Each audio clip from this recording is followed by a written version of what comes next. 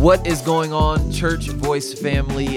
Spencer Davis here, back with another episode of the Church Voice Podcast. I should put like a sound, but like wah wah, or something like that. But listen, we are so excited to be with you guys again for another great episode of the podcast. Of course, as always, thank you so much for listening. For those who are watching on YouTube, thank you for checking us out. And if you're not on YouTube, check us out on YouTube. Go check it out. You can find us if you just type in Church Voice Podcast, and of course, on your podcast platforms as well. Because I know I'm not a big YouTube person when it comes to podcasts, but when it comes to like listening and like when I'm doing stuff, I'll listen to stuff all day long. Yeah, it depends on what I'm doing. If I'm at home, I'll watch it on YouTube. Yeah. Because the whole body language aspect of it is an important part to me. But if I'm on the go, then I'm not going to watch YouTube driving or anything. Right. I'm a Google Podcast listener. I think it's me and like three other people. You and the four other people in the world are listening to Google Podcasts. But we are on Google. We're on there. We're on Google Podcasts. We're on Spotify. We're on Apple Podcasts. Wherever you listen to podcasts, we're on there. So, of course, we are all about building the body of Christ through a variety of voices, and we do that through the avenue of church history. And today, we're going to switch it up a little bit. But before we switch it up, how are you doing, bro? I'm good, man. I'm doing good. Good. Yep. Got a good weekend coming. Okay. And got some good stuff planned. How you doing? I'm going to grill you. What are you doing this weekend? Oh, dude, I'm just chilling. That's why it's good. It's going to be great. Nothing. Yeah. You notice how I said I've got some good things Yeah, planned? I was like hoping for in actual my head, something. I'm like, I don't have nothing planned. What I have planned is relaxation. Hey, that's a good weekend, though. That's Yeah. a good weekend, especially with how our schedules can be sometimes. There's some, I'm not complaining, but I am going to say Yeah, that there's some weeks where I'm here at the church every single day of the week. that's true. And the last 2 weeks have been that way. So Yeah. better have Saturday where Yeah. I don't have to be here. And it's okay. It's not that I don't love being No. here, but it's like, Check your heart, sometimes bro. I just want to be home.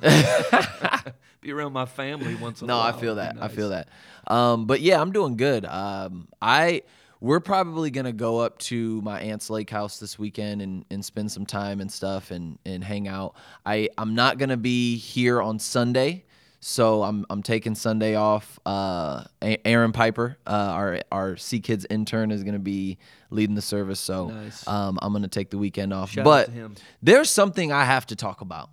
All right, and I have to put you out there because I was absolutely I was absolutely shocked about this fun fact. So instead of a fun fact about we got one of those, but like our first fun fact of the day is that Mr. Tyler Rhodes here, unfortunately, and it's not as sad of a story as you'd think because he's going to explain himself, but this man does not know how to ride a bicycle. I don't. Because we were joking around in C Kids, and we were like, yeah, da-da-da, it's like riding a bike. And he's like, I don't know how to ride a bike. Yeah. And I was like, what? So why don't you know how to ride a bike? First of all, I hate that expression is about easiness. It's as easy as riding a bike. And I'm like, well, that's actually difficult. It's not that easy. So I've always had a hate-hate relationship with things with wheels. For whatever reason, I don't do things with wheels. Yeah, I've always had a hate-injured relationship Well, with that things. too. I know, like That too. I've gotten stitches, I've broken bones, I've done it all on. I've crashed things that even weren't mine. So yeah, but I still love things with Yeah. wheels. Like No, not and I want a at all. motorcycle so bad, but I know there's a part of it, my heart, in my gut that says that's probably not the best of ideas, but. Probably not. Yeah. I mean, I like Yeah. bikes, skateboards, scooters, All that. go-karts. All that. Hate it all. Hate it all. Four-wheelers, all of it. So when I was 10 years old, and you'd have to know my dad a little bit to fully appreciate this story. Check them out. We got a Danny Rhodes episode somewhere check 'em on out. our list. It's on parenting. It's a good Yeah, one. It's a good I one. actually really enjoyed that episode. Well, this is one of his parenting highlights. So I was 10 years old, and I still had training wheels on my bike At 10, at 10 years old. I'm just gonna leave that. I'm gonna leave that right there. 10 years old. I was scared to take them off. Yeah. Okay. Wouldn't do it. finally, my dad walks up. He goes, "Son, you are 10 dadgum years old. You are dadgum You right. are embarrassing me." The whole neighborhood's Running talking around about your this training neighborhood wheels. with training wheels on your bike. You about to be in middle school. Still got training wheels on your bike. I'm taking them off. Right. So he takes them off, and that whole day I try to ride my bike without Yeah. training wheels. Yeah. 10 years old. Can't do it. I'm falling all over the place. Finally, I fell on the concrete. Yeah. I got up, kicked my bike, cursed it,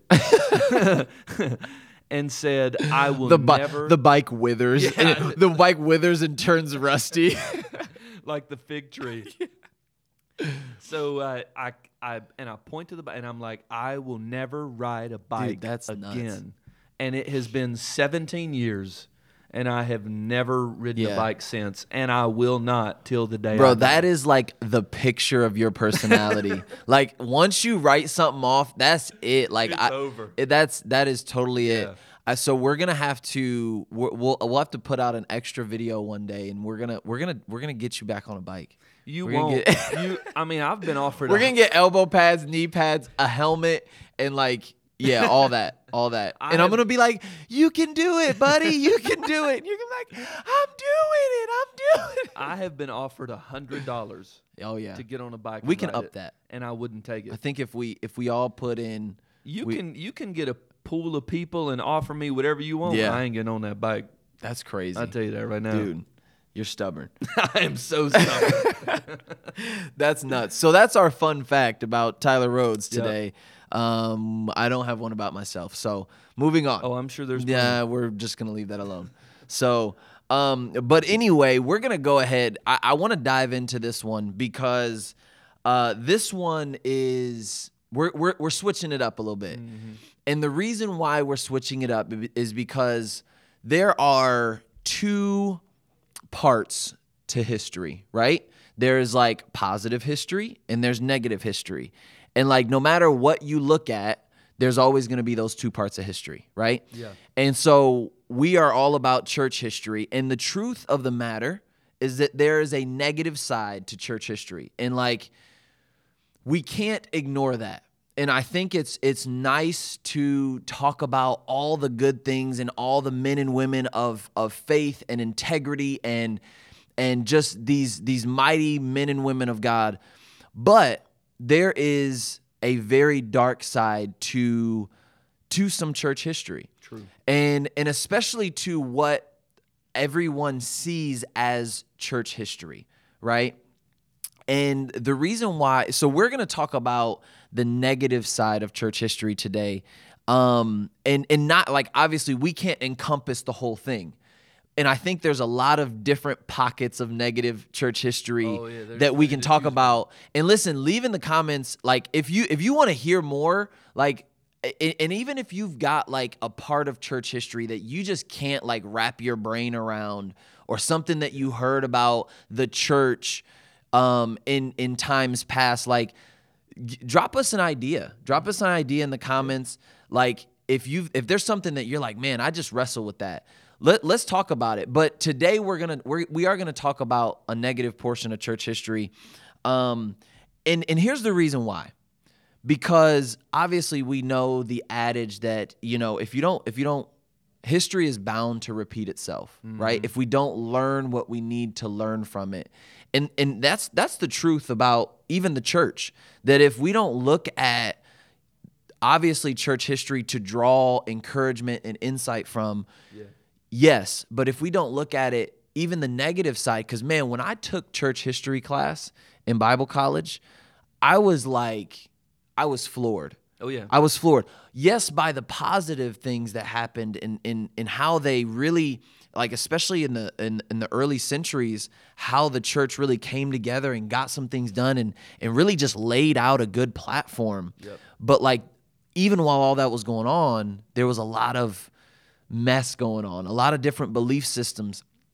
And like you look at these belief systems and you realize, wait, like we can go down that same exact path. Definitely. And we can repeat these things. And then I don't know what number I'm on, but maybe number 3 is why we talk about this, is because the reality is that there are people who write off the church today who will not be a part of the Christian church today because of the things that happened in history. So like if we're not talking about those things, if we're not addressing those things, and like in a way taking a not like blame, but like taking responsibility for those things, because here's the thing, again, we have the potential of repeating that.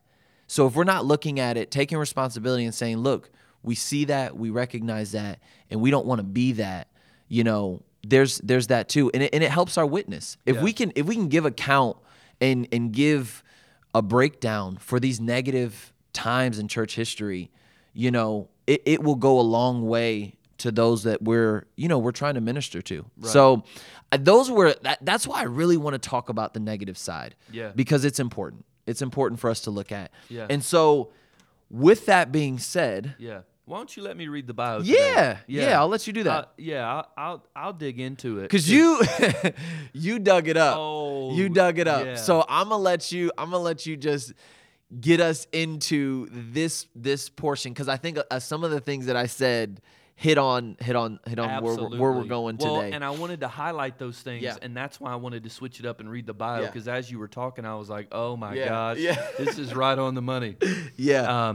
And you came in my office and saw like the papers just like spread out. Yeah, I did not expect the depth of this to go where it's gone. So I'm excited though. Yeah. So we are studying a man in the early church named Eusebius of Nicomedia. Eusebius is an incredible name. Incredible name. I might steal that. Yeah. I'm gonna steal the Nicomedia part. Yeah, that'd be awesome. Eusebius of Nicomedia was an Arian priest in the 4th century, and he was a student of the famed heretics Lucian the Martyr and Arius. Now, and maybe some of you watching and listening have heard of these two guys. Arius is probably the most famous because he was the main proponent of what was called Arianism. Yeah. And this was probably there's a few. This is Arian with an I, not with a Y. Not to be confused with the Nazi, Nazi race. Because sorry, I had to touch on this because as soon as he brought up Aryans, and I was like, "What? We gonna talk about that?" But it's Aryans with an I and not with a Y. All right, that was hilarious. Yeah, you were really looking for a connection, I could not get past it. You went this whole other route, and I was like, "Yeah, we can't just." We can't just talk about Aryans and not talk about racism, you know. But that's like, what? Again, that's Aryans with a Y. Hilarious. Those are the racists. Yeah. Sorry. So, I mean, Arianism was probably among the biggest controversies in the early church. You know, especially this one centered around the Council of Nicaea. I mean, this is 325, the Council of Nicaea. I mean, this is among at the beginning of this Christian faith, and so this heresy was such a huge problem to be confronted and dealt with. So Arianism is just simply this. I figured I would just share, like, very briefly what it is. So Arius said that Jesus was not co-equal and co-eternal with God and was God, but that Jesus was a created being. His famous catchphrase kind of like sums it all up. He says the Son is, quote, not generated from the same substance of the Father and is, quote, other in nature and in power. So Jesus is not God. Jesus was a powerful teacher, but he was not God. He was completely and totally man, completely and totally a created being. So Arius was the theological proponent of this heresy. Where Eusebius of Nicomedia comes in is he was the political proponent of this heresy. So what he would do is use his political prowess to try to advance this heresy in the Roman Empire. So Arius was at the Council of Nicaea. Okay. And he was defending his position, trying to make it the position of the church. We've all heard of the Nicene Creed. Yeah. Well, that comes from the Council of Nicaea. If Arius wins this debate, and if Arius is that, that creed changes, says something different. That changes the whole it's face no longer of the church. Christianity anymore. Yeah. So this is a big deal. So Arius is there, Eusebius is there. They are categorically rejected by over 300 bishops. One of them being Alexander of Alexandria. I like that. Yeah. That's good stuff Yeah, right yeah, there. yeah. So they're categorically rejected. So Eusebius thinks, well, we can't go the theological route anymore because these councils aren't going to side with us. So what he does is he gets in good with Emperor Constantine, the emperor of Rome. He gets in good with his family by kind of cozying up to his sister, Constantia, however you say it. Constantia. And so what he does Real is creative. Yeah, exactly. Yeah. Well, and his son was Constantius. It was just like everybody had the same name. Yeah. And then there was Constantine the Younger. It's just like, okay, guys. Really, can we really do something All different? right, let's think about this for a second. So what he does is through the connection of Constantine's sister, he ends up getting Constantine to demand all these bogus investigations, depositions, synods. He ends up getting people exiled through false information. Like he's making all these moves and doing all of these things, and none of it is about what's right anymore. It's about him being right and the Arian party being the supreme party in the early church. And his main foe was Athanasius of Alexandria, one of the most famous early church fathers, who was one of, if not the most prominent voice in the formation of the Nicene Creed. And he held these are churches, but it was called the See. He was like the priest of the Church of Alexandria, because back then you would oversee whole cities. Yeah. Like you would oversee that entire area. Yep. So Athanasius was an extremely prominent and important voice in this period of the early church. So Eusebius of Nicomedia actually launches this full-out political warfare assault on Athanasius, and he makes these series of moves. And I was going to list out some of what he accused Athanasius of. He accused him that he invented a tribute of linen garments that he stole, that he ordered a priest named Macrius to overturn an altar and break a chalice that belonged to another priest called Icarus, that he conspired against the emperor, and so much more. Check this out. That's drama. It's just crazy, so dude. much drama. It's so crazy. Yeah. Well, check this out. So they falsified testimonies against Athanasius. There were literally people saying, I saw Athanasius overturn the altar and or I saw the guy Macrius do it, and I saw Athanasius tell him. Really? I saw him hand the bag of gold to the political traitor who was trying to take out Constantine. They falsified documents. Dang. And they kept convincing Constantine to act without having all the information. So there's times where Athanasius is deposed. So he's got to come in, he's got to defend himself against Constantine. So Athanasius would bring his posse with him. He's like, I'm bringing these like 20, 30 bishops with me. Right. He would show up to these things, and Eusebius would have a particular way that only Athanasius could come in, and he wouldn't let the other bishops come in. So Athanasius would walk in with Emperor Constantine. Eusebius is there. The whole Arian party is there. And they would accuse him and throw out all these documents, all these testimonies, all these crazy things. Make out all these theological controversies, thing Athanasius said, and like all this kind of stuff. And even people who were with the Arian party, there's actually a group of people. I'm not going to get into who they are, but they are at one of these depositions that Athanasius is just unfairly treated at and unfairly accused, and is actually exiled for a while as a result of this. But they were at that deposition, and even they said it was unfair, completely unfair, the way that he was treated. And it was just... It was amazing to me how many well-meaning bishops and priests were tricked into accusing Athanasius, into exiling Athanasius, into making life very, very difficult for him. And it was shocking, the level of corruption that was going on. just for them to try to advance their own cause. Yeah. And it's interesting too. I've got a fun fact because this is hilarious to me. Yeah. Before Eusebius launched this attack against Athanasius of Alexandria, he launched an attack against Eustathius of Antioch. So Eustathius was having an intense debate with Eusebius of Caesarea. Not the same person. Yeah. So, a lot of people had the same names back then. Yes, they did. Yes, they did. Yeah, like if it was a hot name, everybody had it. Everybody had it. Everybody had it. For real. It's so true. Yeah. It's so true. So during the debate, it got extremely intense and colorful. They were throwing out some major insults against each other.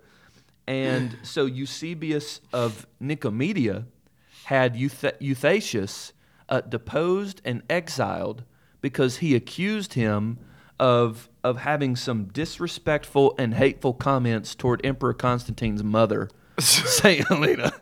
So he was talking about there was some yo mama jokes slung around in this debate. Wow. And they got him exiled. And to me that's funny, but what's actually so they're crazy, like Constantine. He was talking about your bruh. mama, dude. He was You talking got about to your defend mama, your dog. mama's What you honor, gonna dude. do? You can't let him do that. You gonna let him talk about your mama that way? Well, he didn't. Yeah. What's sad too is that they did trump up charges on him too. They said that he committed adultery. Oh my And, goodness. They said that he was. This is like a soap opera. It's dude. That's it is. crazy. It's crazy to me, and to me, this is such a dark stain. Yeah. On church history. Well, because like that was such a critical time.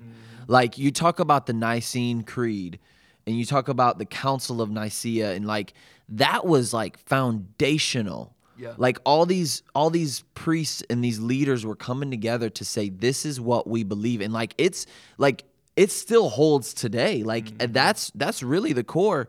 And so that was such a pivotal time. And Constantine making Christianity like basically the religion of Rome. Like but so you've got that all going on, and that had never happened.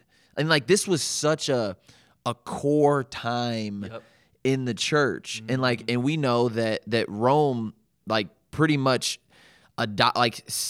ran with Christianity at that point, and like, and it became the Roman Catholic Church. Yeah. And that that was when that was established and everything like that. But like that is it's such a critical time. It is. Eusebius is so close to Constantine's family. Yeah. That when Constantine is baptized as a Christian, Eusebius baptizes him. That's wild. So he got in that close with the royal family. Right. Because he knew, and he was a very insightful guy, okay? Yeah. He used it for all sorts of manipulative and evil ways and evil tactics.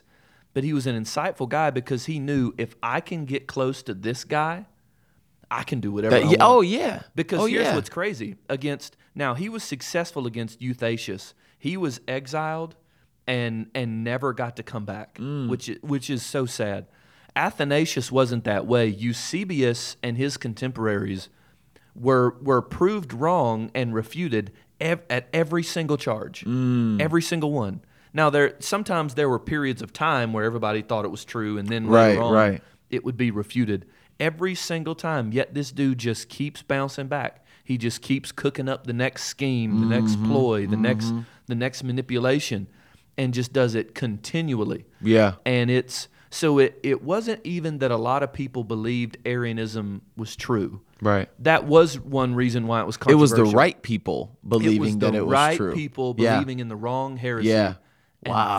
That's what made it so popular. That's nuts. And as you and I were talking about this, and as I was researching it, I got way too obsessed. Yeah. I dug into it so much. Oh, my goodness. That's what you're here for. Well, that's true. Because until we decided to talk about this guy and to talk about Arianism really is what we decided to talk about. Yeah. And then I found out who he was after that. I had no idea who this guy was. Yeah. And it's just, there's so many more things that he did. But one of the things that you and I talked about as we talked about this period of history was y'all the parallel Yeah. between that time and ours. Yeah, bring us to that. Like, how does this connect to us today? Yeah. Yeah. So I was reading some parts of a book.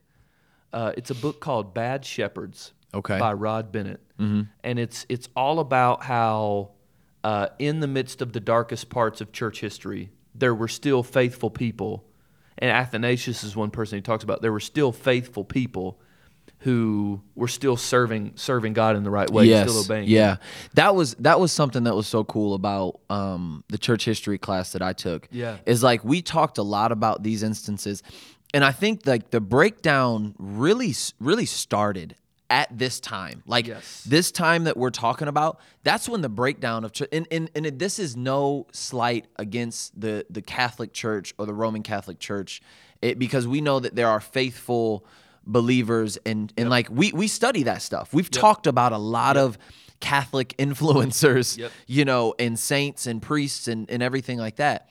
But like this is where it all started to break down. Like after this, things just went south, to be honest with you.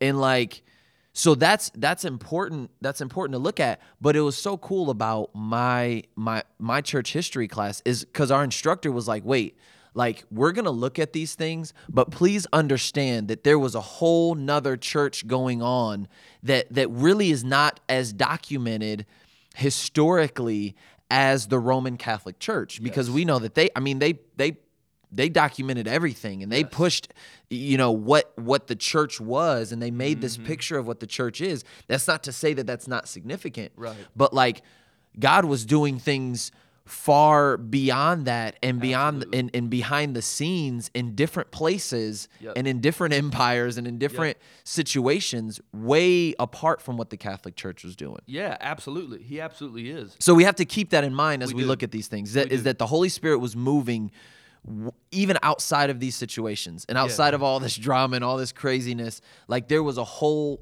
other part of the church that was very much alive and still alive today.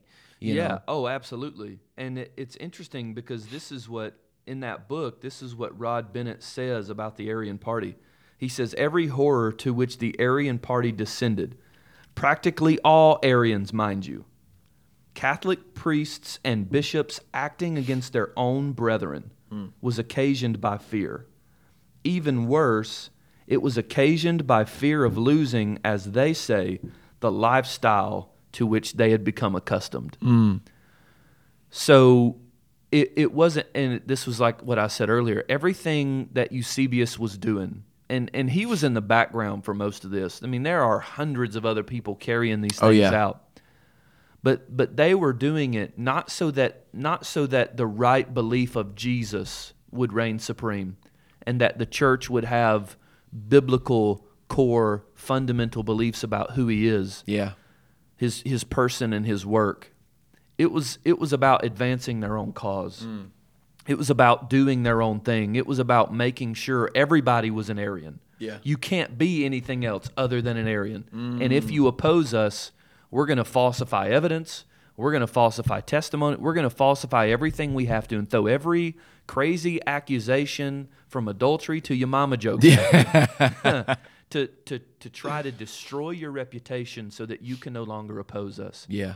And as I was studying up on this and reading about it, I could not help but think about modern day. When okay, let's just take it politically. Let's just go on ahead and go. Yeah, because that's such a distinct connection, because that's what Eusebius did. Was he played the political game. He did not play the church game. He did not play the pastor game. He didn't play the production for the kingdom game. He played a purely political game. Yeah, he did.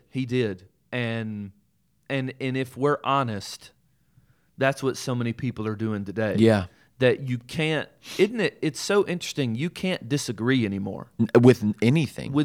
Like there's not room on either side, the left or the right. There's no room for disagreement. Yeah. And that anybody who tries to oppose us, we're trying to cancel and we're trying to kill them. We're trying to get them out of the way because they're a threat to us colonizing the whole world. Let's just call it what it is. Colonizing not just the states, eventually the whole world, I'm sure. Yeah. But trying to colonize people to be exactly who we want them to be. Yeah. And if you oppose us, our goal is to remove you. Yeah. And you look at what's going on with vaccinations. You look at what's going on along racial lines. Anybody who disagrees with me, we're crushing friendships. Oh yeah, all of that. We're crushing other relationships. People are losing their jobs. Yep. I mean, all these kinds of things are happening. Yeah. And you look at it and you say, what's crazy is this. Here's the connection. To me, there wouldn't be a connection except for this thing. Jesus is in the middle of the debate. Right. He's in the middle of the debate. But he's in the background at the same time. But he's in the background at the same time. Yeah. And the reason why he's in the middle and in the background is because he's being used by both sides as the picture of their political theology. I'll just say it that way. Their political philosophy. Mm-hmm. What their cause, whatever they want to see happen in the world, whatever utopian society they've got pictured in their head, Jesus is the proponent of what they're saying. Oh yeah. And Jesus is the disguised motivation for why they're doing what they're doing. And it's really not. It's really not. And I don't want to get it twisted, because there are some of us who are going to attach to what we're saying and say, yeah, that's what the left is doing. And but here's the thing, like you said, it is very clearly on both sides. And here's the thing, here's the unfortunate part, is that, obviously in going through the pandemic and getting and trying to get on the other side of it and everything that comes with that and everything that's going on, it is so thick in the church right now. Yep. It is like that intense. It is.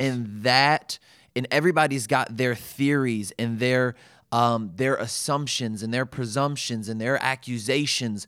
And it's not even, the unfortunate part is that it's not even at the top anymore. It's starting to become between brothers and sisters. And it's like, I'm accusing you of this, and if you don't do this, you don't love Jesus. And if you don't do this, you don't love Jesus. And if you don't do this, you don't have enough faith. And it's like, it's everywhere. Yeah. And that's why we have to look at these things, because that's what's going on here. And I love the part about it's just because I want it my way, or I'm afraid of losing my way of living or my way of being.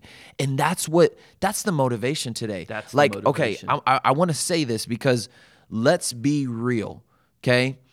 The motivation is not loving our neighbor.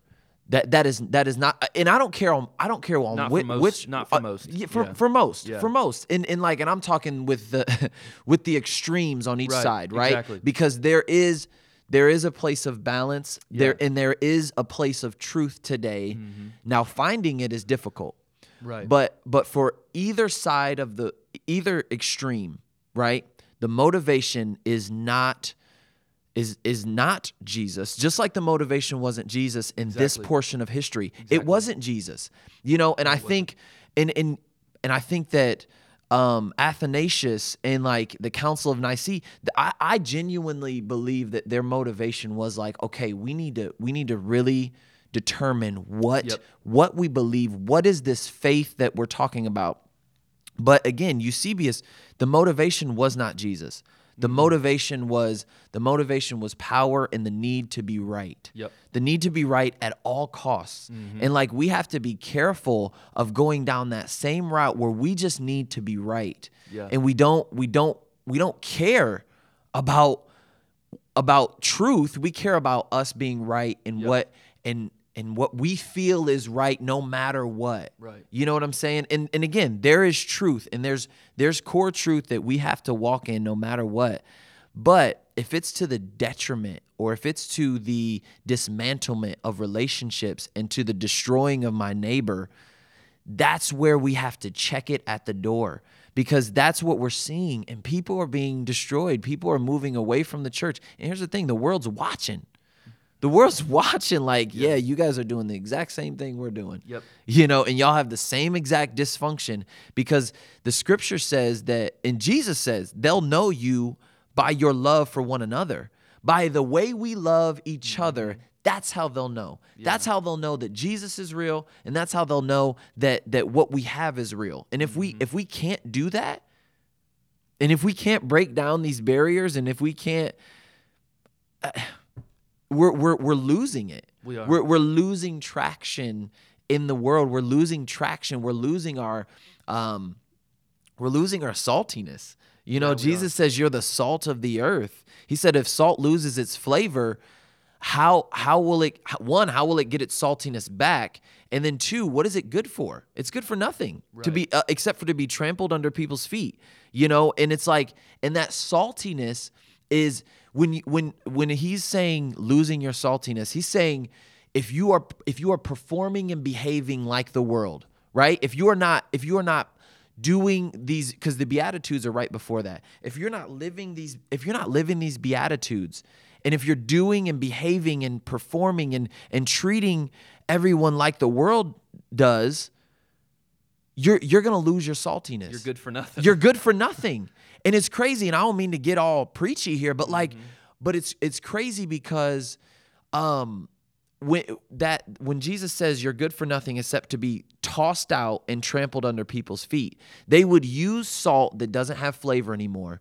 They would use it to throw on vegetation. They would throw it on the vegetation, and it would kill everything around it, right? So nothing can grow there, right? So just like us, if we're behaving like the world behaves, and we're good for nothing, and nothing will grow around us. Mm-hmm. Nothing, there can be no harvest if we lose our saltiness, because we're good for nothing, and we just kill what's growing, and nothing can grow around us if we behave like the world. And that's just what I'm seeing. That's just what, and again, I've fallen into it. Oh yeah. And I've got to check my heart so many times. Mm-hmm. But that's how extreme things are right now. And you're right. It looks exactly the way it looked back then. Yep. And people are playing political power and this and that, and it's like, no. Mm-hmm. We have to take a hard look at that. Yeah. We really do. We do. So we're not saying you can't have strong convictions. Not at all. Convictions. Oh, 100%. So, but here's the way to frame what we are saying. Our convictions, our love for our convictions shouldn't be stronger than our love for our neighbor. Yes. And I shouldn't trample my neighbor in pursuit of my own conviction. And here's the thing this way. I mean, you talk about falsified information and misinformation in this day. Oh, yeah. We're seeing that now more than ever. Yeah. They had false news back then. They had false news back I'm for real. Man. Like, that's like 400 AD. Like, they're false news in it back then. Yeah. They had CNN and Fox News back then. That's where it started. They had all sorts of false news places back. But it's like, nowadays, it's not about information being accurate. It's about it going viral. Yes. Because if it goes viral, people are going to believe it. They're just going to believe, because we're in that sort of way where we're so easily swayed by our convictions. It doesn't even matter if what comes across my Facebook feed. Yeah. Like, when did that become the news center? Oh, yeah. Like, whatever comes across our Facebook feed, boom, I'm going to believe it. Boom, our YouTube algorithm, Our YouTube algorithm, our Twitter, and all these kinds of things. And it's so dangerous when we don't wade through this information, with love for neighbor and love for the truth in our hearts. It's about the truth. Yeah. And if the truth goes against my cause, my cause is wrong. But we're not. I don't think America's in a place to admit that right now. Yeah. That so let's say something happened, and you've got two causes on either side. Okay. let's take the most controversial example we can. Okay. All right. Okay. Let's put your seatbelts on. Yeah. Please. Here we go. I'm just kidding. Let's take the election. Okay. Some people say it was rigged, that Trump was going to win, but the Democrats somehow changed the vote, and Biden ended up winning. Some people say no, he won straight up. Either way, if it came out where it was undeniable that he won fair and square, I don't think the people on the Republican side could admit that he won fair and square. Even if it was undeniable proof. Yeah. I think a lot of the people wouldn't be able to admit it. Yeah. And same on the other side. Same on the if other it side. came out that it was absolutely totally rigged, 100%, I don't think the people on the other side, on the Democrat side, could actually admit that that's what happened. So we're at a place where we're watching the events of our nation happen through the lens of our convictions, and we won't allow ourselves to interpret them any other way. Yeah. I think another great example. Let's throw another firebomb on this thing. Yeah. Is critical race theory. Yeah. And so I've been doing some reading up on this because it's being a youth pastor and you better critical know race theory going into the schools. Yeah. I need to know. Right. I need to be informed as to what's going on. Here's what I'm convinced of. Almost everybody I've seen post about critical race theory, either for it or against it, has no clue what it is. No clue. I'm not trying to be, and I'm not saying I'm an expert. No, it's 'cause I'm true. not. It's true. It's true. But they Yeah. have no clue Yeah. what it's all about. But that's the way we roll today. Yeah. It's not about knowing what it's about. Yes. It's about how can I spin this into a narrative that advances my cause. Yep. That's Eusebius. Yeah. That's the Aryan Party. Yeah. That's what they were doing. Yeah. And so what we're doing is trying to acquire power. Yep. So that we can turn things our way. Yeah. I mean, and let's be honest, over the last few years, you hear a lot of talk about civil war. You hear a lot of talk of people talking about overthrowing the government. We're going to take up arms. We're going to do this and do that. Stop it. Yeah. We have No, to really. stop it. Really. Just this is nonsense. Yeah. This is not the Revolutionary War. This is not what's happened. This is not oppression. This is not these. They're not getting us ready for the mark of the beast. Yeah. It's not happening. Yeah. But because we're so ready to see everything in terms of our conviction, then we'll make up whatever conspiracy we have to make up. Yeah. And believe whatever we have to believe. Yeah. The chips on our debit card aren't the mark of the beast. Yeah. But now we're on to the next They're thing. going to blow up in our pockets one day. Yeah, exactly. Yeah. Now the vaccine's the mark of the beast. Yeah. And then Yeah. after that, there's going to be something else that's the mark Right. of the and it's like, okay, when are we going to stop? Yeah. And really say, okay, where is the truth at? And I don't know where it's at. Right. I'm not sitting here saying that I do and that Right. I've got the right perspective on everything. Nope. Because I know I don't. Yeah. But we have to be aware of our bias. Yeah. And we have to be so careful that our bias doesn't begin to equate with the voice of God. Right. I've been hearing that a lot lately, man, to be honest with you. And we've talked about this quite a bit. The hit that biblical prophecy has taken over the last few years, it's so grieving, and it really hurts Yeah. because we are seeing people just equate their convictions with the Word of God. Yeah. And we're just eating it up. Yeah. And people can get up there, and as long as they preach conservative values or as long as they preach progressive values, I don't care about the accuracy of the word. It's true. No. It's going to happen. Yeah. They're right with God because they're right with our party. Yeah.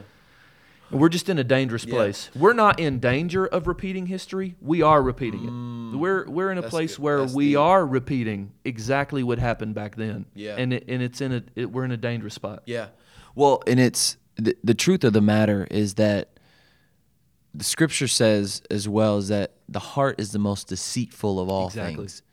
And if something is just speaking to my emotion or my feelings, then and if the pastor is just speaking to my emotions and to my feelings and telling me what I want to hear, or if I'm just seeking out someone who just agrees with how I feel, not necessarily agrees with what I believe, because here's the thing, half of these are feelings. Oh, yeah. Half of a majority of these causes are emotionally charged, right? So if they're emotionally charged, that's the heart. The heart is the emotion, Yeah. right? And so we have to address that and understand that the heart is the most deceitful of all things. Yep. And so if we're being charged emotionally by a thing, I think we have to step back. We have to step back and we have to look and say, okay, why am I being emotionally charged? And honestly, am I being deceived? Right. And not even being deceived by like this side or that side or whatever, but am I being deceived in myself? In my own self. Am I being deceived? That's where it starts. Am I twisting Jesus? Am I deceiving my perception of God and my perception of Jesus in order to fit the way that I want to live and what I want? And here's the thing, we all do it. Yep. The reality is that we all do it. And so I think we could go on and on and on about this one, but like, just take a step back. Wherever you're at, whatever side of the fence that you're on, take a step back and say, what is my heart telling me? And am I truly caring about my neighbor, all of my neighbors, right? Yes. And like, am I deceiving myself? Could it be possible? Yeah. Could it be possible? And like, let's get back to the foundation of Jesus. Let's get back to, and again, not according to what I think is right. Yeah. But what is the truth about Jesus? Yeah. And I think that's what Athanasius and they were just trying to find the truth of Jesus. Exactly. But these belief systems were already in place. Yep. And they were like, wait, no, I already believe this. So you can't convince me. You can't convince me that I'm wrong because I already believe it. But here's the thing. We can walk in error. Yes, we can believe in error. Yep. And so we have to always be open to correction. We have to always be open to the real truth. Yes. And again, I don't know what that is for you on YouTube or as you're listening, but like just take a hard look at where is my heart? Yeah. Where's my heart? And it's possible. It's possible for us to be deceived. It is. And I'll say this one last thing, and I know we got to hop off, but about loving our neighbor and who is our neighbor. So yes, we need to love all our neighbors. Neighbor means whoever is near you. But it's interesting when Jesus gets asked the question by a group of first century Jews, who is my neighbor? Yeah. His response isn't everybody, even though we know that's true. His response is to tell the story of the Good Samaritan. That the person that you are least likely to think is your neighbor, that's your neighbor. Come on. And I think we're in a society where dude, for sure. Anybody else feel that? Yeah, that hits deep, man. That's deep. That hits deep, and we're in a place where it's important that we are characterized by loving those we are the least likely to love, not the most likely to agree with us. We're going to drop the mic on that one. Listen, this has been a great episode. Thank you guys so much for listening. Check us out at Church Voice Podcast, all one word, on Instagram. But listen, we love you. Leave a review, leave a comment, show us some love, and we will see you in the next episode. Peace out. Peace.